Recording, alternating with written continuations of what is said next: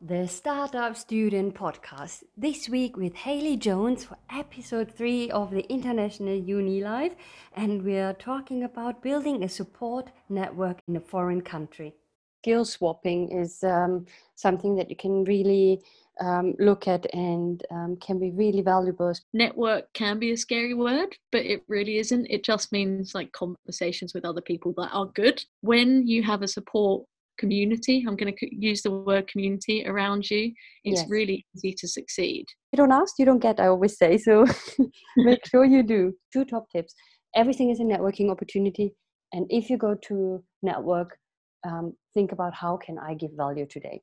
Don't miss out and listen to this amazing episode.